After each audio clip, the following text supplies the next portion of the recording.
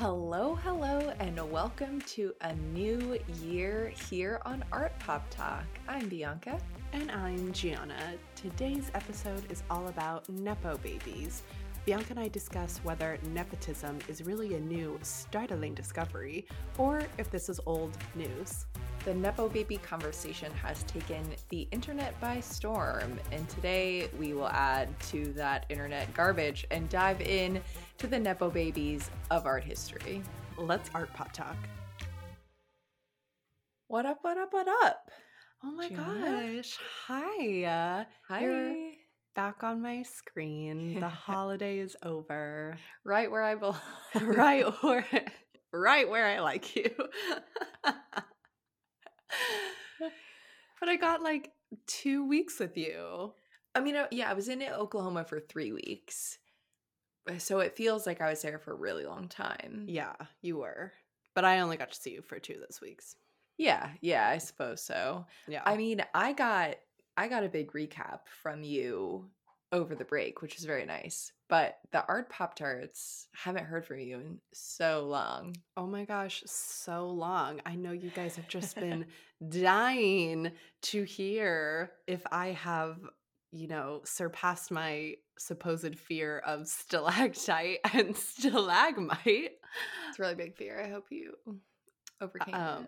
Well, I tried to serve some cave, content. But we went to a lot of caves and it's all good. And Malaysia was really great. This was a really big, mostly family trip. So I tried to serve the Art Pop Tarts as much content as I could when actually going about and doing things. Theban took me to some Hindu temples. That's where we served that cave content. And I was able to see their national mosque and then also go to their Museum of Islamic Art, which is right next to the National Mosque as well. So did some sightseeing, was able to share that for you all a little bit. But all in all, it was a wonderful trip. I went for my future brother and sister-in-law's wedding, which was gorgeous. So congratulations to that. I'm sorry, Jenna. I thought you got married on the trip. I thought that was you who got married. Do we want to even go into that, Bianca? I mean, why don't you explain this inside joke? I'm just teasing Gianna because when Gianna posted photos, there were a plethora of responses being like, "Congratulations," or "I didn't know you guys were getting married in Malaysia." And Gianna's like, "No. False." So I basically just catfished the internet, I guess, and everybody thought I had gone to get married. But I am here a month later, setting the record straight. And the point is that you're still going to get lots of wedding content in this upcoming season because Gianna did not get married, and we in fact still have much to do. In fact, it's not over yet. You have to put up with listening to us talk about it for 9 more months. Yeah. So I should really just be apologizing actually that I didn't get married. But like I've said, this platform is kind of a dumping ground for my thoughts. And right now it's kind of all a little bit annoying engagement and wedding content. So I mean, I won't be annoyed, but hopefully the Art Pop Tarts like and subscribe or unfollow. I totally get it. Either is fine. Either is fine. The choice is yours. Well, not too much to report. Like we said, we've been enjoying the holidays very much. It was a very nice break to get to relax and reset and rethink about APT for 2023. So, Gianna, if you are ready, would you like to present us with a little bit of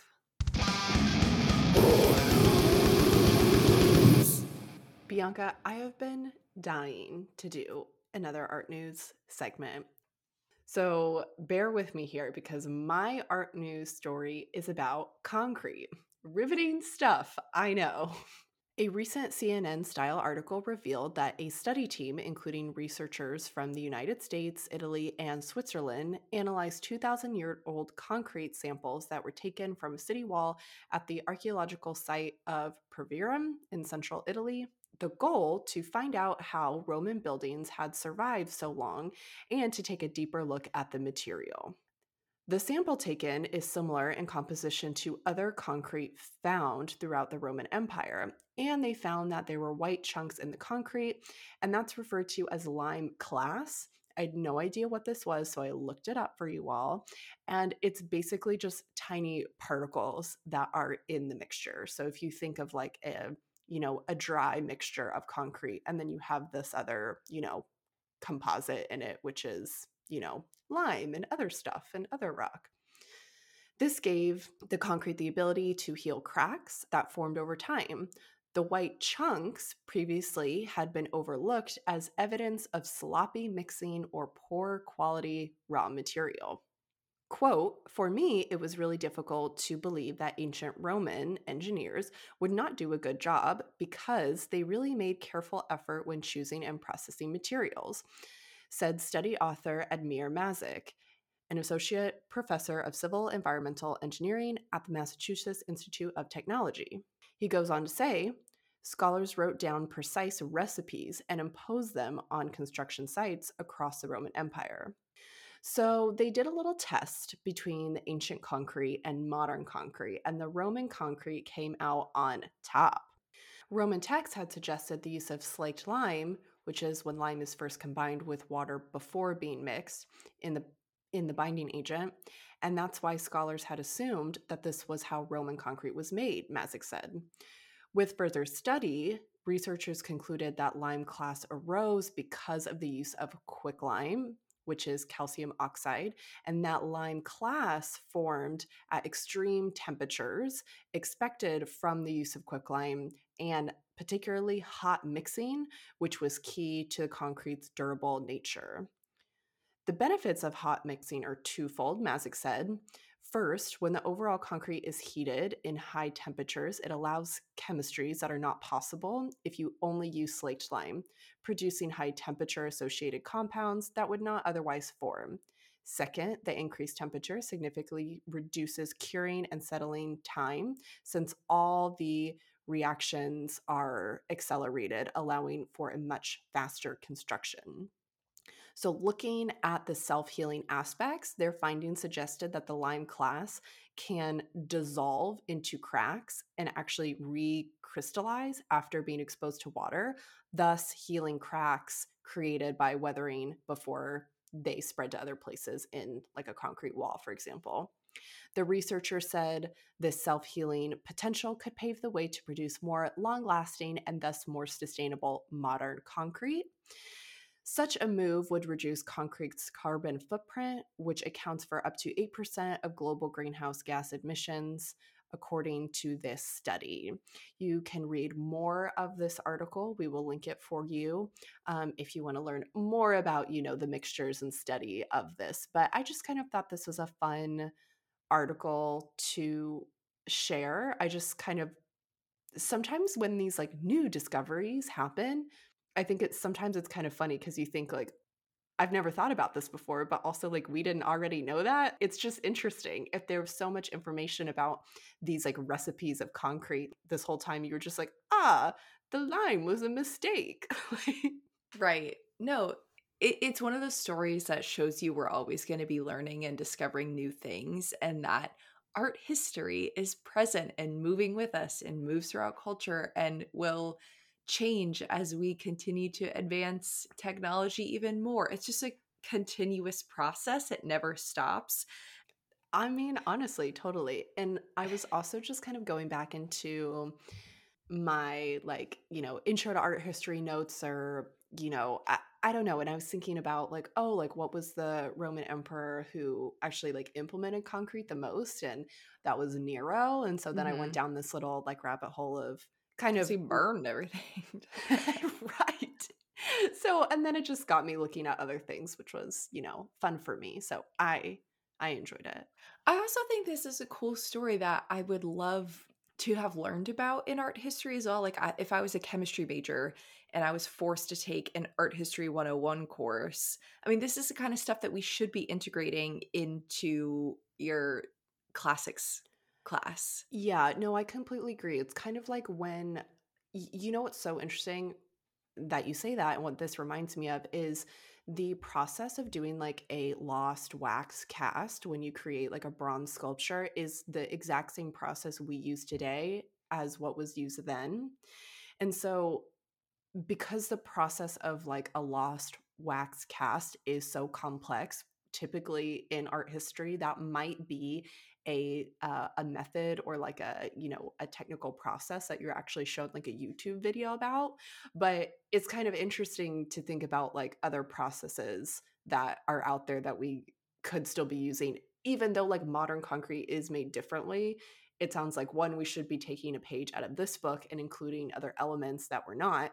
But secondly, this seems like an interesting process, just like how you might be exposed to like the Lost Wax Cast YouTube video.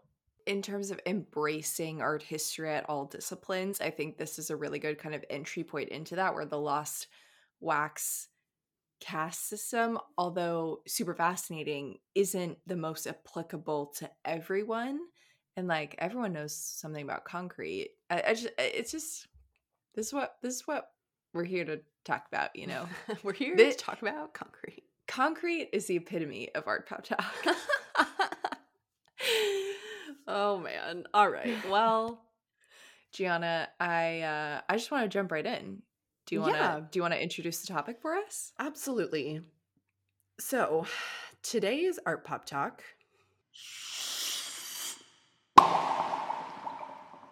we are talking about Nepo babies.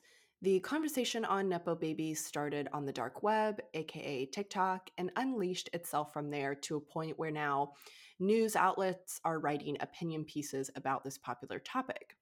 So today we are starting to look at the celebrity-centric conversation of Nepo babies, which seems to be the dominating point of view of this topic. And we'll recap the New York Times article that helped kind of kickstart off this conversation to a point that has taken the internet and I think our minds by storm, hoping to add to what we think has been a limited perspective in a world full of nepotism, not limited to today's pop stars. Bianca will later talk us through some of the Nepo babies of art history. I'm just really excited for this topic because Gianna and I already had a steamy conversation about it over the break. And like everything, there's a lot of different disciplines and perspectives for people to come at this, but I'm curious why we're honing in on one in particular. I could not agree more. To provide some context, I think is going to be extremely helpful just to read the New York Times articles for the Art Pop Tarts about nepotism babies. It's a pretty brief article and it will give us much to discuss and share in a hot minute. Miriam Daraji couldn't help but feel a twinge of betrayal when she discovered Starting off real hot. Real hot here. Betrayal. Utter betrayal. When she discovered that one of her favorite actresses of Euphoria was not the self-made up-and-comer she thought her to be. Real shame. Real shame for Miriam. Quote, "She seemed like a regular girl," said Miriam, who works in technical support in Montreal, except for one thing. Her parents, Leslie Mann and Judd Apatow, are Hollywood stalwarts. Except, also, she's not a regular girl. She's on fucking Euphoria. In other words, Maude Apatow is a nepotism baby. I mean, the nerve of Maude Apatow. Sounds like a you problem, Miriam? But we will get into this. For centuries, children born into rich, famous, and otherwise powerful families have had a leg up in life, inheriting monarchies, business empires, wealth, and star power. In some cases, they surpassed their parents' status. This is what most parents wish for their children. It's also often how power works, especially in Hollywood. Now, a new generation is finding out that their favorite celebrities, talented as they may be, have benefited from a system that is not strategically meritocratic. Call me Ross Geller because apparently, this is A startling discovery. Truly startling. Truly startling. Congratulations, Gen Z. The phrase nepotism baby, or the diminutive nepo baby, has pervaded social media in earnest expressions of surprise. I just found out. Envy.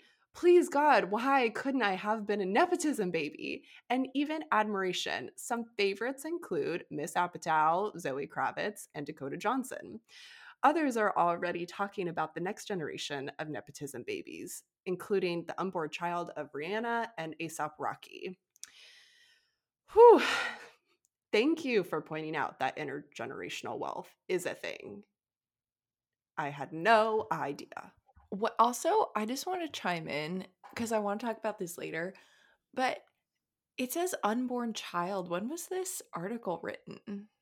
I guess right before she had her. That just seems like Oh, Rihanna had her baby yeah. like a while Oh ago. my God.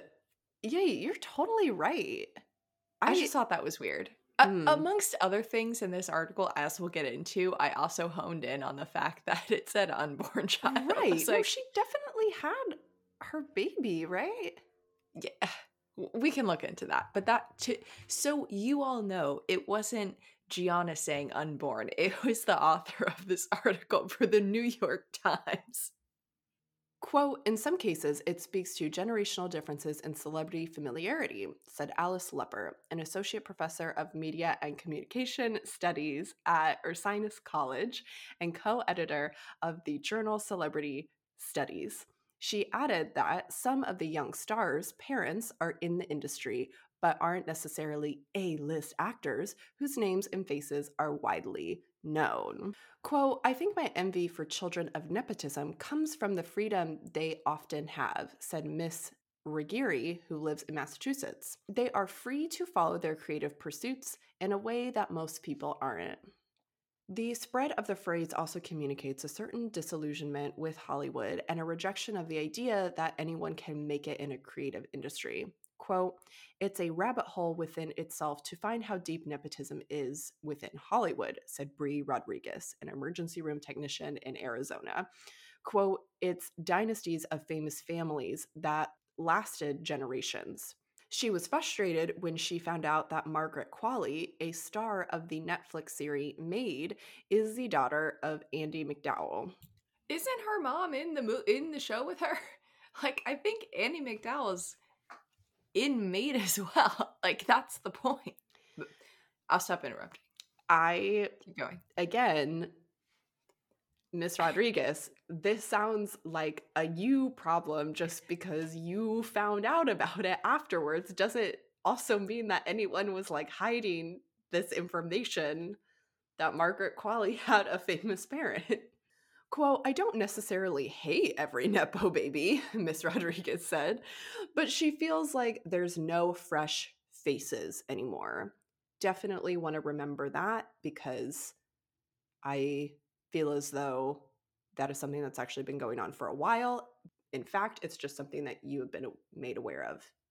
Quote, famous people are connected to another person who's connected to another person, and it's just not authentic anymore. Jess Elgin, a 27-year-old actress and comedian in New York City, doesn't mind nepotism babies and would even venture to call herself a fan. She loves the work of Miss Apatow and the actor and the singer Ben Platt, whose father, Mark Platt, is a Hollywood producer.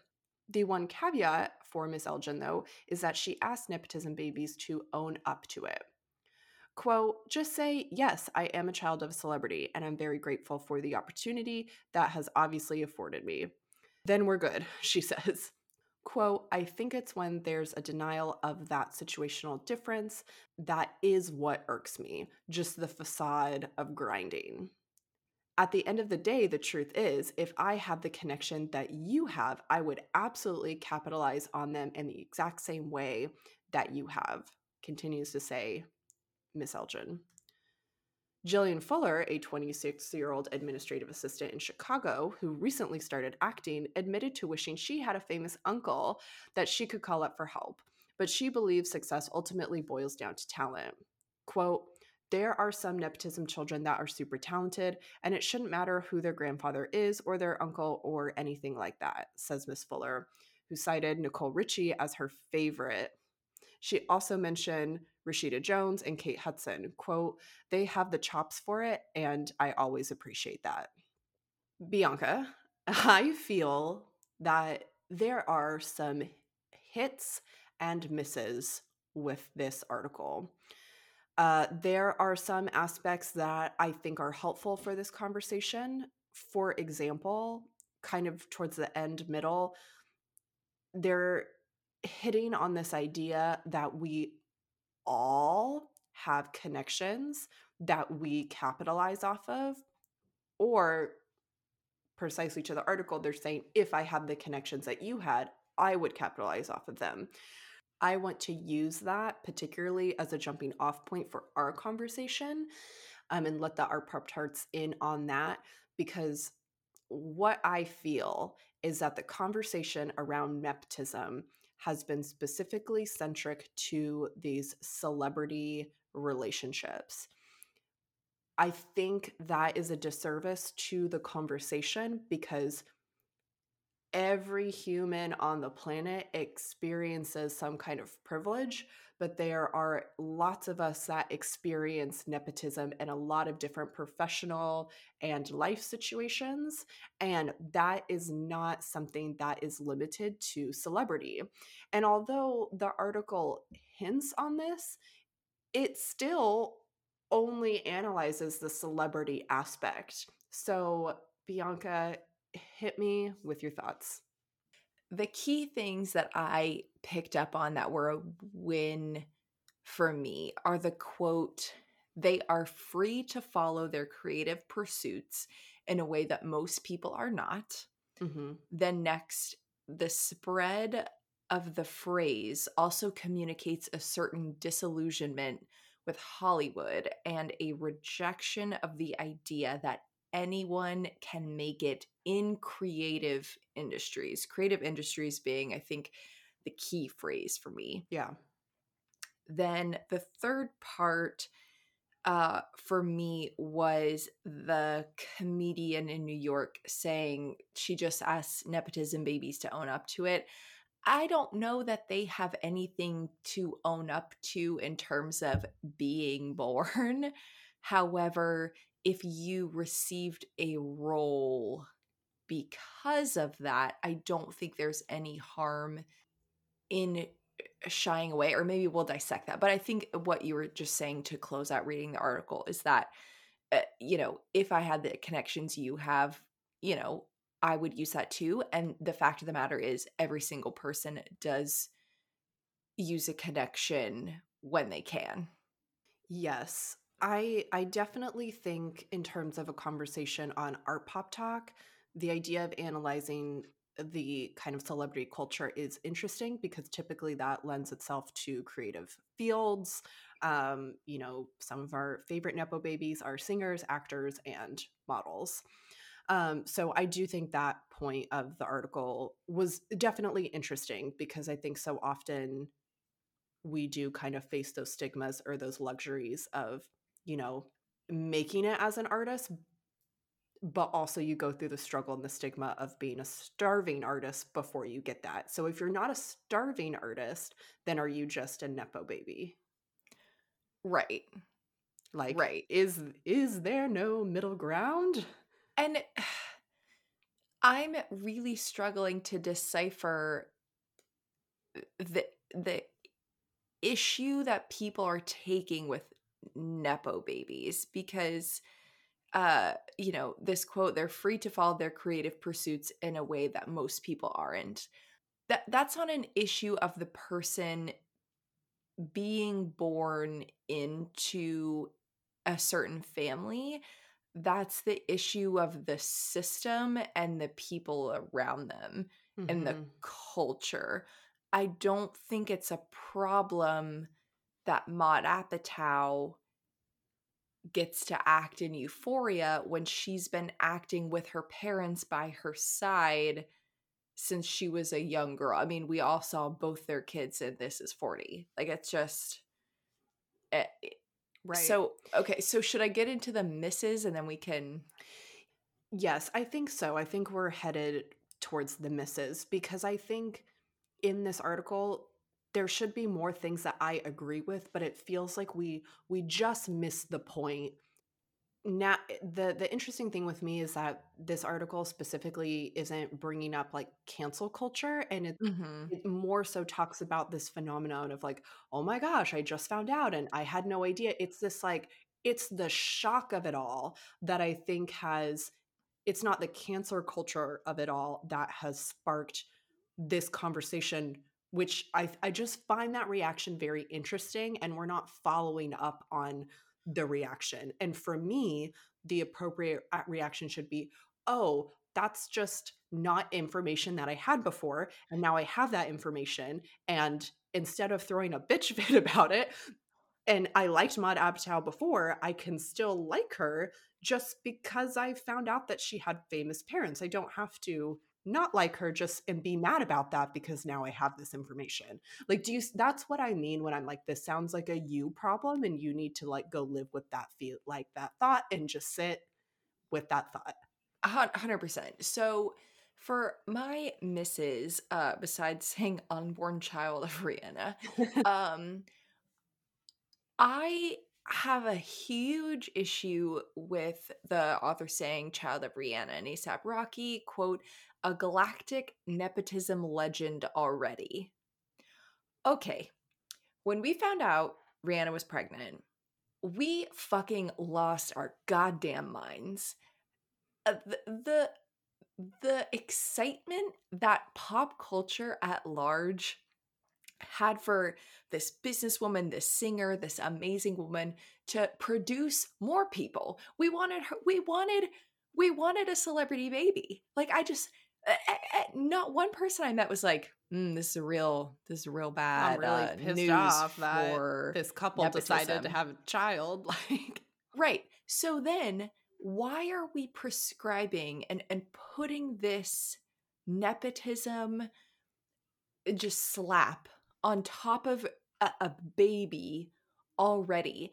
We have no fucking clue what this child is going to grow up to do. I mean, would it follow a trend if we saw this baby enter a creative field? Sure, it could be a business person like Rihanna. She's a businesswoman now. Sure, but this baby can also do anything it fucking wants. And I think society needs to take a real hard look in the mirror at what they ask of their celebrities. Because, oh my gosh, I can't wait for, like you have later on, Gianna Northwest to put out her first album, or Willow Smith. When Willow Smith put out her first song, you ate that shit up, but you weren't yeah, mad about it because you like, we all had this cultural understanding that she had famous parents. And the funny thing, and I will get into this, and I feel as though why Rihanna and ASAP Rocky are used and their child is used as an example is because it's a recent finding. It's a recent thing. Like their child was just born. People are just starting to figure out who Maude Apatow is, even though she has been a child actor. She has now entered the adult phase of her career, and people are diving into that, and they're mad about that shock. And it's for it's really a coming of age thing, because when they're right, children, it's like, oh, I'm very excited that Rihanna's gonna have this baby, and then I too can look at another version of two people that I love and admire. I guess That's if that's not fucking like that's a very positive outlook on nepotism, and I think reproduction at large. We get so excited at celebrity babies, but the minute they become their own person, it's like, right. mm. Right. But then So the article does pinpoint off of the complexities of those feelings a little bit in terms of jealousy, and I'm mad about it, but also I would be doing the same thing. I just think in terms of like a case study, and the thing about this article is that it feels so timely in terms of the celebrities it chooses to call out and who people have been calling out on the internet. And it is more up and coming recent celebrities who have entered, the pop culture scene. I just think it's interesting, and this is something that is not new because we can bring up nepo babies of the 40s, 50s, 60s, 70s, and 80s. Exactly. And I want to get into that. My second miss, I mean, really the whole article overall is a big fat miss for me, but like the people, the author, the writers interviewing is just really odd to me. Um the woman from Arizona quote, it's like dynasties of famous families that have lasted generations. It's like what wh- Have you not been what paying attention to in history? Like the this is world? like This but I think this is also what we are focused so much on Hollywood for this very strange reason that I fundamentally cannot understand.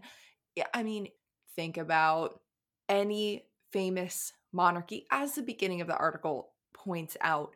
Think about your own family. I mean, I was talking to Gianna about this, and generational wealth is a form of nepotism. If you inherit things from your parents and your relatives and your family members, to me, that is a form of privilege, which can be synonymous in the context that I think TikTok and this uh, phenomenon are using the word nepotism. To me, is synonymous with privilege because they're mad about the privilege that these children have from their families in Hollywood.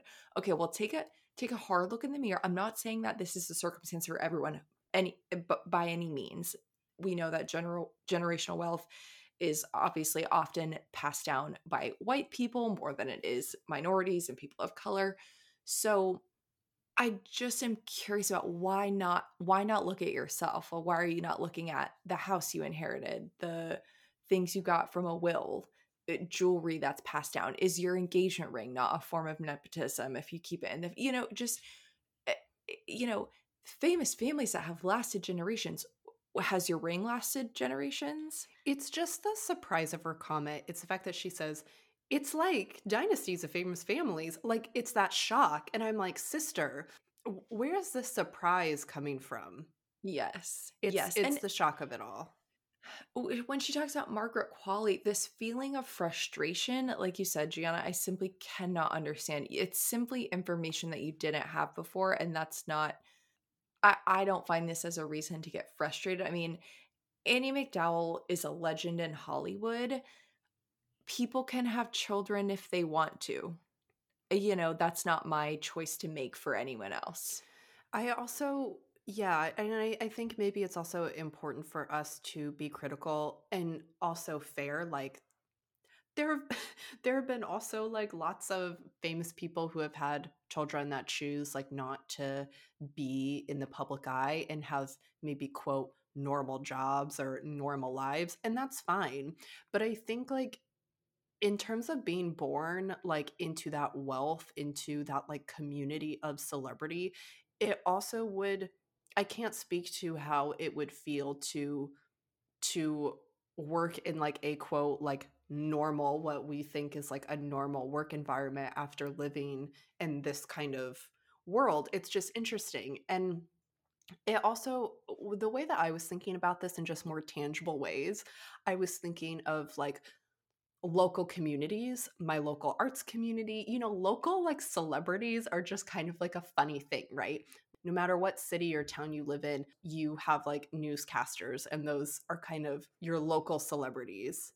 The nepotism that those people experience within their careers in their local communities, in whatever community, like lots of people have public facing roles in business and in their communities, and it's not a conversation that needs to just be left up to like pop icons. I think that when you have this kind of nepotism, it centers around a family, and I don't think it's fair to ask children to step out of something that they're interested in. Hmm. If they are genuinely interested in pursuing a similar career to their parents, which you and I did, we have a family that studied art and took us to art museums. And as we've talked about, you know, in the theater, painting, framing, construction, woodworking. Like, we came into a family of creatives, and both you and I ended up pursuing Creative fields, right? similar creative But fields. no one's going to be mad at us because our parents aren't famous. I don't think it's fair to ask children not to pursue something that they're genuinely interested in. I can't speak to any of these Nepo babies, quote unquote, if they genuinely wanted to do this when they were born. I don't know if it was a lifelong dream or if it's, yeah, something that just fell into their lap because they could, you know. Eh, But do But we understand that that is just such like a societal, like structural, like talking about like disproportionate wealth is like goes beyond this conversation of Nepo babies. and connections, because it's not just wealth, it's the network. And Drew Barrymore, her godfather is Steven Spielberg. Drew Barrymore is from a line of very famous people in Hollywood. I also want us to be very conscientious, and we'll continue this kind of frame of reference later on, about the connections that every single one of us uses every day. Networking is nepotism. Hmm. You network, and that is an act of nepotism, because if you are working for a business, let's say your coworker leaves and can get you in when they leave into a new place as well. That's a form of nepotism. We do it every day. It's not a bad thing. Oh, it's just networking. Right. What are the positive and negative terms that we're using to contextualize our own feelings? Right. It's really interesting. I mean, like, particularly like for myself in my like current career outside of Art Pop Talk, like I work in philanthropy. I mean, it's very much about networking and building those connections, but we're not getting mad about it because it's philanthropy. There are lots of different ways people use their power for good, but it's also okay, I feel as though, to use what in our current system, in the structure that we have, to use the connections, the tools, and the people that want to build you up so you can succeed, but also do the things that you want to do. Like, sure, you can use your power for good and do those things, but it's also okay to use those connections for yourself and live your life. If I do those things, which I do because I've experienced a recent great community with a bunch of mentors, and I've been able to network with a bunch of people who I think want to see good things for me and want to help me get to where I would like to be. That is a form of network and nepotism. And I think the funny thing about this article is that I don't mind this perspective of, clearly they are just interviewing everyday people from, around particularly the United States, just to give their 2 cents about this topic. But the people that they're interviewing are, like, quote, normal people with normal jobs. They're talking to, this person is a comedian, so she's in a public facing role, but then this person also, works in the healthcare system.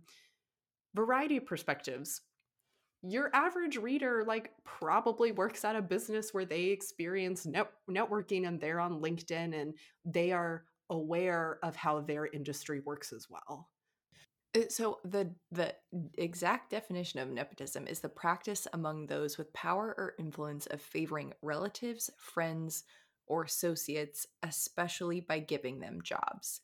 So, yes, jobs in Hollywood are different because they're very public facing, and you earn a ton of wealth and um, fame because of it. So their job, their work is going to work on a movie or on a set or in production or writing. That is their job. Them going to a movie set is going to work. But when your, dad's friend gets you an internship for your first job, is that not the same thing? Yeah, Right. You are going to work and you are there because of a favor, because you were preferred Hmm. because of your connections. Right. It is the same thing. And I can think of a very clear example, like for myself, thinking of that like parental like network connection is the artist who I love and adore, who I, have interned for in college and, collaborate with on and off. I have that connection with him because he worked like 20 years ago with like our mom and had kept up with her. And then I decided to pursue a career in the arts. And my mom was like, "Oh, I know this artist. Maybe one day you can like go learn things from him." And I was able to get that connection with him because my mom had set up this connection. And I could have probably, maybe I wouldn't have known about him if it wasn't for the connection that my parent had with them. But it's a great thing that happened and it's been such a valuable relationship for me, and there's nothing to apologize for. I think that's also the other part of this is that I don't think people people aren't like asking for apologies, but what they're also saying is like, yeah, just own it.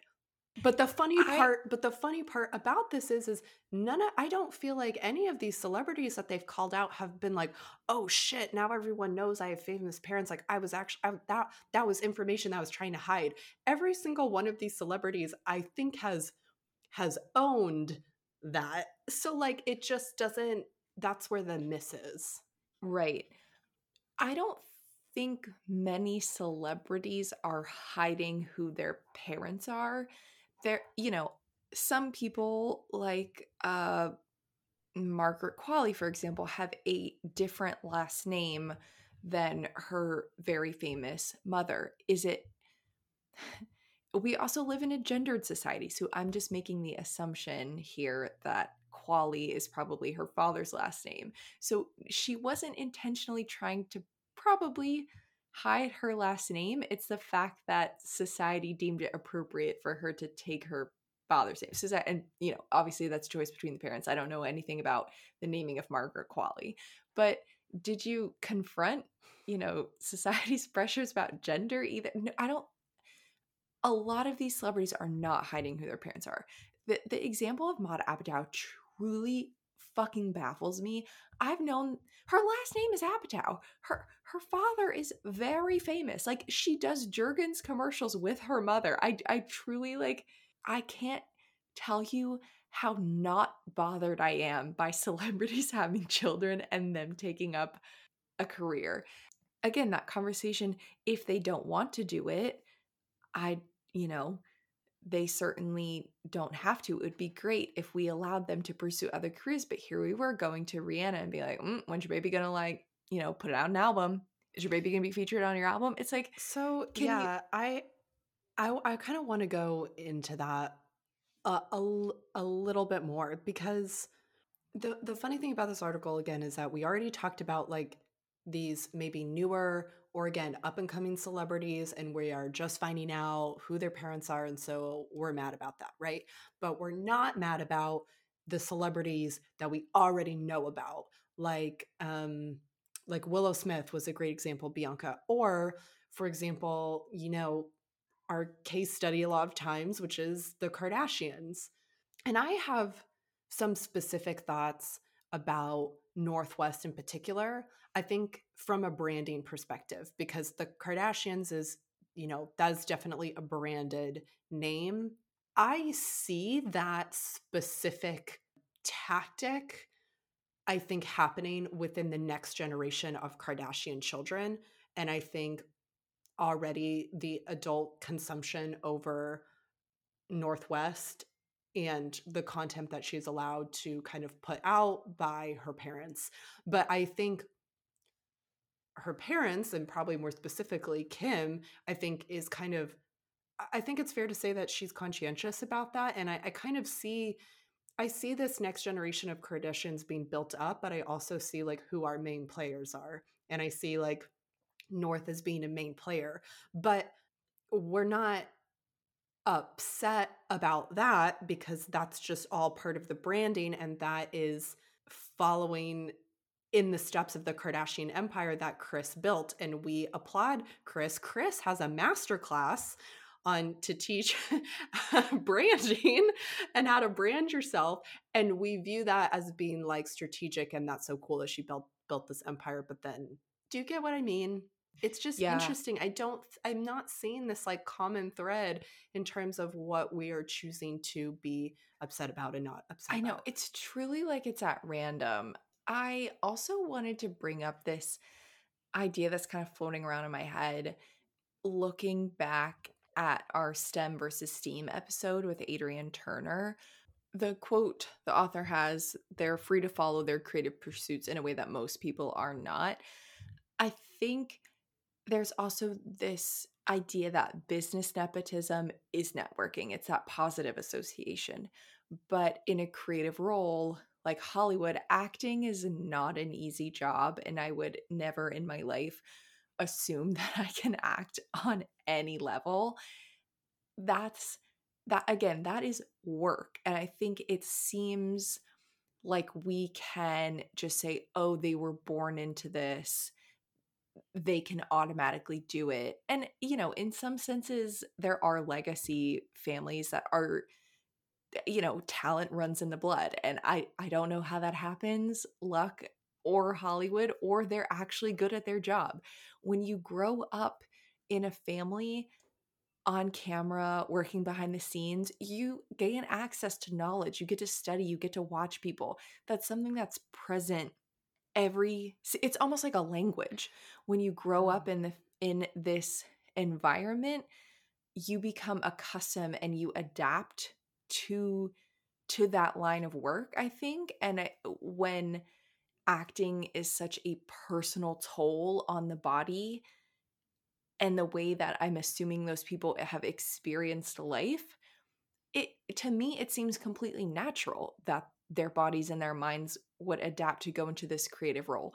But I think society's looking down on it like it's easy and anyone can do it when you have money. But it's like a language. Maybe that's what the best way I'm thinking of it. It's a learned thing that they have grown up. They started school at age 0, Mm-hmm. and it's creative, so it's actually trash and easy and it doesn't matter. Right, But because in the I could do medical that. field, I could do that. yeah, I could do that. In the medical field, oh, my networking, my job references, that was really hard. It was really hard. I had to work my ass off. Right. Well, I'm not saying that there's no that this is the case for every circumstance. I'm sure with the sheer amount of content that Hollywood and production companies, the streaming wars have to generate, I'm sure it's very easy for people to pick up, so and so's kid and stick them in this movie. Addison Rae, I don't think she was great and He's All That, but it's Addison Rae and she's a TikTok star. So give her this role. I think that's, they're two separate issues for me. The substance and who gets what role versus being good at it. So, Bianca, just kind of like on a funny note, after reading this article, I just could not help thinking about Marvelous Miss Maisel and how there's this episode where they go to the Catskills and Susie is bunking with the staff, and she's bunking with these girls, and they're talking about how they are going to accomplish big things one day. And one of the like camp employees is talking, and her example is that her dad is a producer, but she's not going to use his connections so that she knows that she made it on her own. And the joke is that Susie says, don't do that. That's stupid. Use that shit. And or also like some of that stuff might not happen. And it's just the funny thing about it is that it is this reality check moment.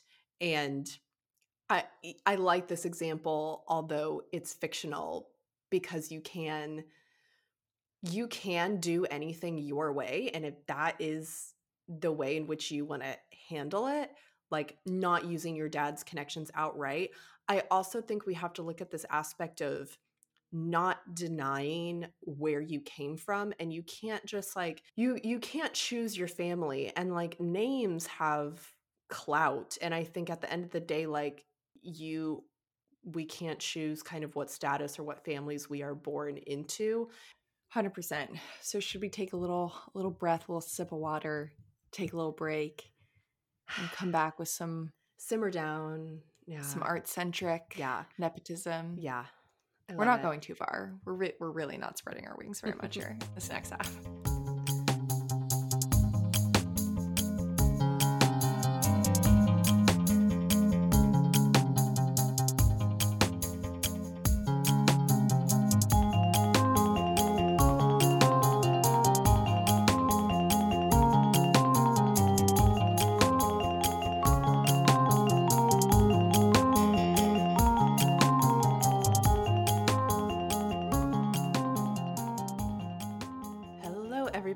And welcome back. So I'm very sorry if you thought that nepotism babies were a new and relevant conversation or discovery, but it is quite the opposite.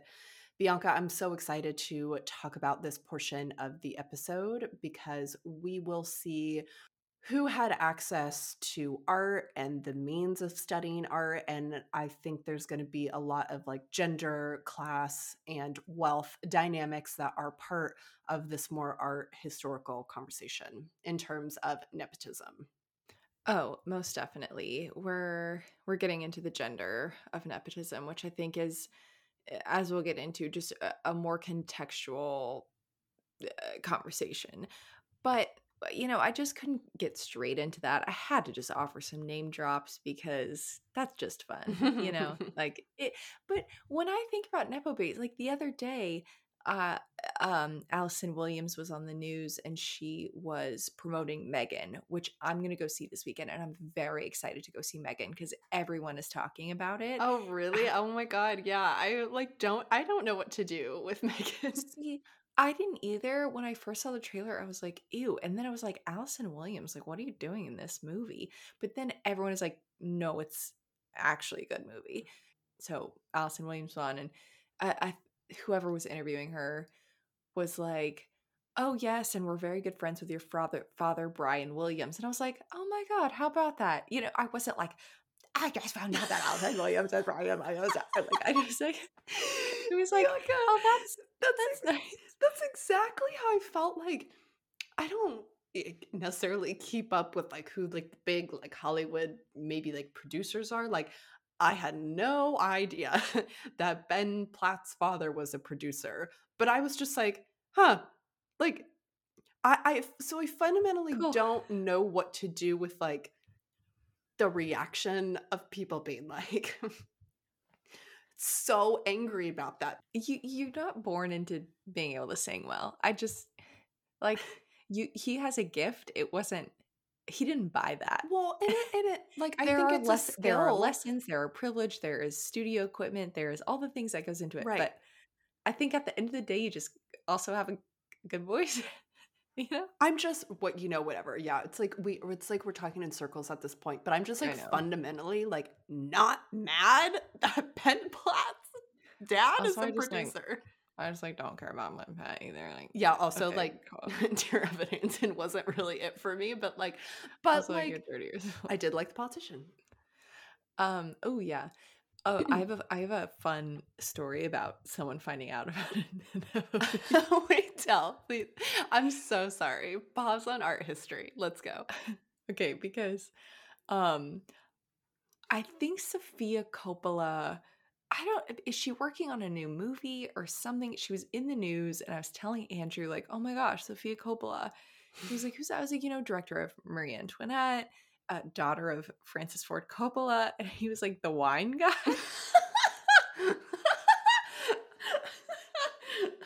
And I said, yes, and the director of The Godfather, all these other things, Apocalypse Now, father of brilliant Sofia Coppola, who I adore. He's like, he makes the wine. I was like, what? His Cabernet Sauvignon is delightful. This was Andrew. So is The Godfather. Boy of APT, for shame.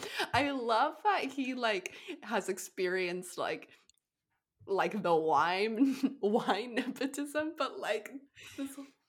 He knew that the director of The Godfather, I think in the back of his brain, he knew As his an name was East Francis Coast Ford Coppola. Italian, he should really just be like Oh, shamed. Like truly. Oh, maybe it was that we just watched White Lotus? It was something it was very recent. Maybe it was that we were watching The White Lotus and they were talking about The Godfather. I can't remember. But he was not mad that Sofia Coppola's father was Francis Ford Coppola, the director. He was like, "Oh, the wine guy, like good for her." Like, I could go for some of that Cab Sauv. It that's is Francis Ford. You make a good wine, what can we and say? it, it's lovely. I thoroughly enjoy it.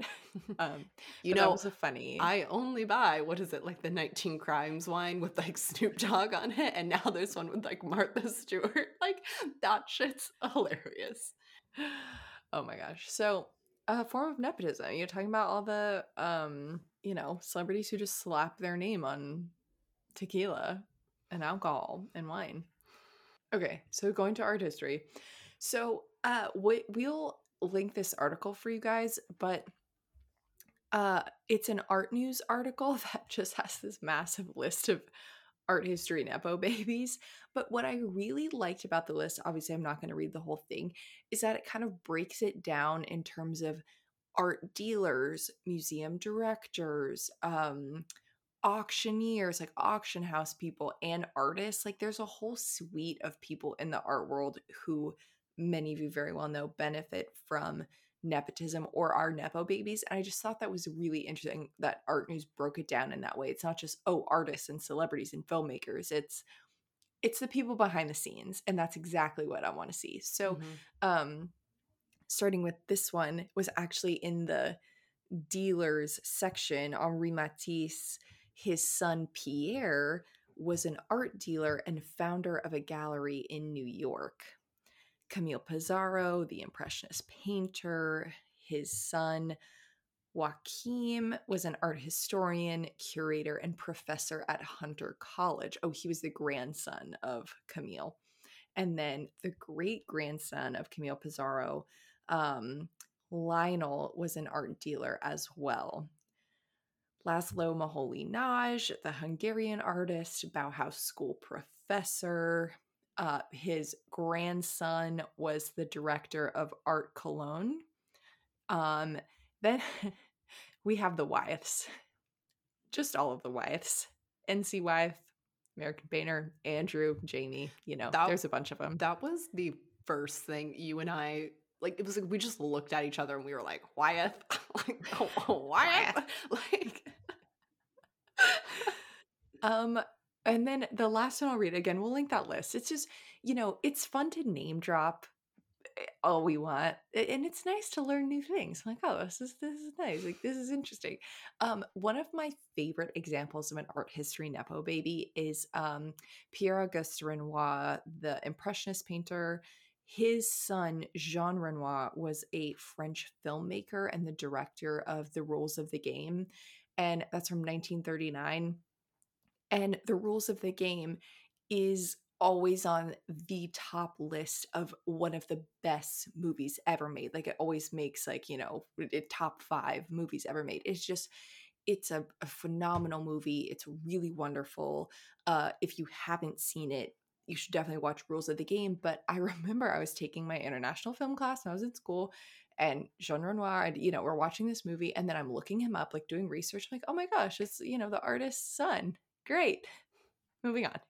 So it just I love that example. It's just I also love French film, and it just makes me happy. It doesn't make me mad. I can't understand why people are getting mad about it. It's like more art, more things for me to enjoy, more people working.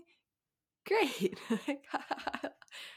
Not always the case, but in this case, it is. So, moving on. Gianna made a really interesting comment in our prep work document, and I'm just going to read what she typed because we were kind of working through some ideas, and she said, I'm not sure if this would be helpful just to talk about the quote unquote self-made artists as well, or maybe deconstructing the idea of the self-made artist just as we kind of deconstructed the male genius. And instead of kind of continuing to dig up examples of artists that had children and went on to be artists or art dealers or whatever, I think that what she wrote here provides a more nuanced discussion in terms of why we feel unsatisfied with the name dropping trend that Nepo babies has sort of, you know, these discoveries just fall into a trap where they don't go anywhere. It's just a fact, and it's kind of stops there. So I'm going to take a minute to quote my own work here. And, why not use my own research to talk about myself on this episode? It just feels very fitting. So when I was working on my Nepotism. Nepotism. um, when I was working on my thesis, I was thinking about these ideas of workplace, and we've talked about it before, but how men and male artists are often given different privileges that women aren't, especially when it comes to their studio space, when it comes to the workplace. I was also thinking about who was able to work in certain studios, who was able to work on certain projects. So I'm just going to read a little excerpt from that. Um, We've talked about unpaid labor a lot on this podcast, so it kind of falls into that as well. Institutions' exploitation of unpaid labor is a problem that concerns many young professionals entering the field, myself included, as many artist studios, galleries, and museums rely on the full-time work of college-educated, unpaid interns. In a 2017 article titled Can Only Rich Kids Afford to Work in the Art World, writer Anna Louise Sussman highlights the largely invisible role of class in the art world and points to some challenges in bringing economic diversity into a liberal leaning industry that values humanism and resourcefulness. According to a New York Times article from the same year by Quotrung Bu, quote, about 40% of 22 to 24-year-olds receive some financial assistance from their parents for living expenses. 40% of people 22 to 24 receive funds from their parents. I just want, like, across the board, not in Hollywood, everywhere. Among young people who aspire to have a career in art and design, 53% get rent money from their parents. Young people who live in urban centers are more likely to have their parents pay the help of rent. Nepotism drives the art world in so many different ways, and I know that is probably just something so obvious to many of you listening. I just think, again, it's been that piece that's missing from the larger conversation about nepo babies. And I think, Gianna, you and I are kind of swinging back and forth of opposite ends of the spectrum. Like, this is fine. People are allowed to have children. They can do what they want. Those people can enter the careers that they want. But on the other hand, we're living in this system that continuously allows for that to happen. And that's a problem, again, of generational wealth, white privilege, race, class, gender, sexuality. Like, there are all these other things tied into it besides just who your parents are. I also wanted to talk about this story, kind of leaning into the studio aspect a little bit. I remember when I was at the Uffizi and I was looking at this Verrocchio painting. It's very famous, the Baptism of Christ from 1475. And I remember looking at the label, and the label read that the painting was by Leonardo da Vinci. And I had just, studied this in my class and was very excited to go see it, but I knew that it wasn't only Leonardo da Vinci. Leonardo da Vinci worked on this painting with his master, Verrocchio. And I was thinking about this idea of nepotism in the arts as an industry, not as something that happens to always to blood relatives. Like with this, can only rich kids work in the art world? Well, yes, that's privilege from your families, but also from your connections. Like if your family is wealthy and has connections to a dealer, a curator, a director, you're more likely to get access to those roles. And then this painting, I remember thinking, it's just, I mean, the Uffizi obviously knows more than I do about the piece, but I just thought it was so odd that the name Leonardo da Vinci held more weight. And then even being bothered to list Verrocchio's name as his master, it's like, oh, Leonardo's become so famous that we want to show like this is his. He stood alone in this. The idea of the male genius. Well, these two people worked together, in fact, on this painting, and it wasn't one person alone. It was Leonardo learning from his master Verrocchio. Culture Quota a few days ago now, Gianna posted this fucking hilarious meme where she put Artemisia Gentileschi's face on Hailey Bieber's body with this, the meme that's going on, Hailey Bieber wearing the Nepo Baby t-shirt. And I thought this was a good cross section for us to go a little deeper, decipher a little bit more. Later on in my thesis, I was talking about, nepotism and women artists not being given the same studio forgiveness, like I said, that men got, obviously not having being afforded the same privileges. So, of course, can't write anything in art history without acknowledging Linda Nochlund's publication on Great Women Artists, and how she writes that in order to go beyond simply digging up examples of worthy or insufficiently appreciated women artists throughout history, she explores the institutional and educational barriers that have conventionally prevented women from achieving greatness as artists. For example, in a discussion of the nude as an essential component to artistic studies and training, she says that women were not given the chance to be great, as they were not allowed into art academias where nude subjects would have been studied and created by many male artists. And for the rare exceptions of women who did in fact achieve the statue of greatness, such as Artemisia Gentileschi, I always say her name in different ways, they were often trained by their artistic fathers or given opportunities by men. So we know that Artemisia's father was a prominent artist. So Artemisia is in fact a Nepo baby. But do we forgive and forget that fact because she wasn't allowed to enter artistic spaces that men were? So, for Gianna's Miss Maisel quote, Susie's saying, don't do that. That's stupid. Like, don't be an artist. Use your father to learn. Artemisia used that shit, and she used it to become more famous than her father. So Leonardo became more famous than Verrocchio, and arguably she's the most famous woman in famous Renaissance painter in the Western world.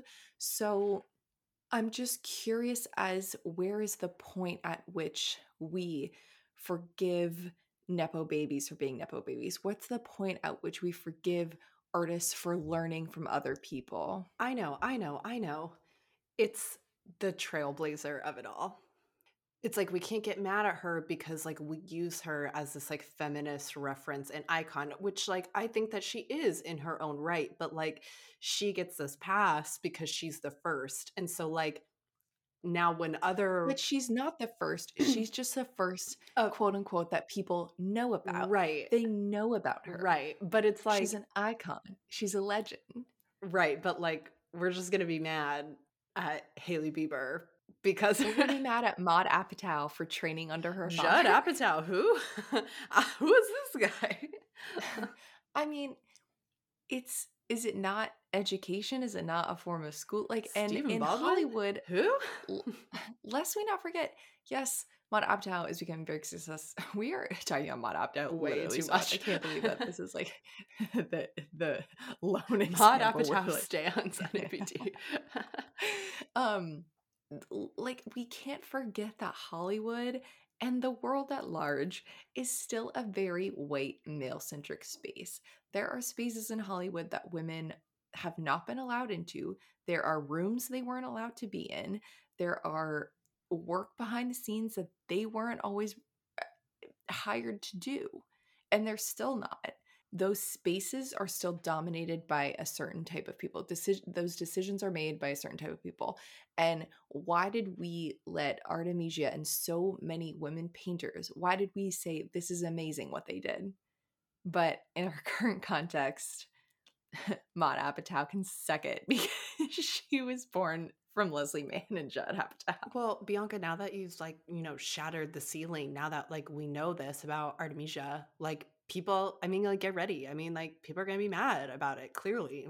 It's just gonna follow the trend, the shock of it all. You've shocked us. I'm shocked. I'm very frustrated to learn that Artemisia learned from her father, God forbid. Get ready for like my cancel culture Twitter post. Oh my God, that's Oh my so funny. I don't ever get on our Cancel Twitter, Artemisia. but like we should really do that, like add to like the noise on our Twitter. Like, Do did you you think that- hear? I had no idea. Do you think Culture Clutter would do a collab with us and we could get like cancel Artemisia merch? Because they have so much. Also, remember, shop at Culture Quota. They have so much good Artemisia merch. Well, I know that wasn't a super just in-depth list of people from art history. I just think I just want the conversation to go there, in the broader sphere. Because there was also, Gianna, in comparison to your New York Times article, there's also a New York Magazine article that kind of just was this huge list of all these Nepo babies of Hollywood that came out as well. And it's kind of like an organization chart of, how to keep track and who's who and all this stuff. Keep track. So, This is no, crazy. truly, it's unbelievable. Like IMDb, like I'm on IMDb every time I watch a fucking movie. Like, it's just like this is common knowledge to me, and I just don't get it. But nevertheless, I think that we're going with this very like front facing New York Times, TikTok, New York Magazine, just like list of stuff.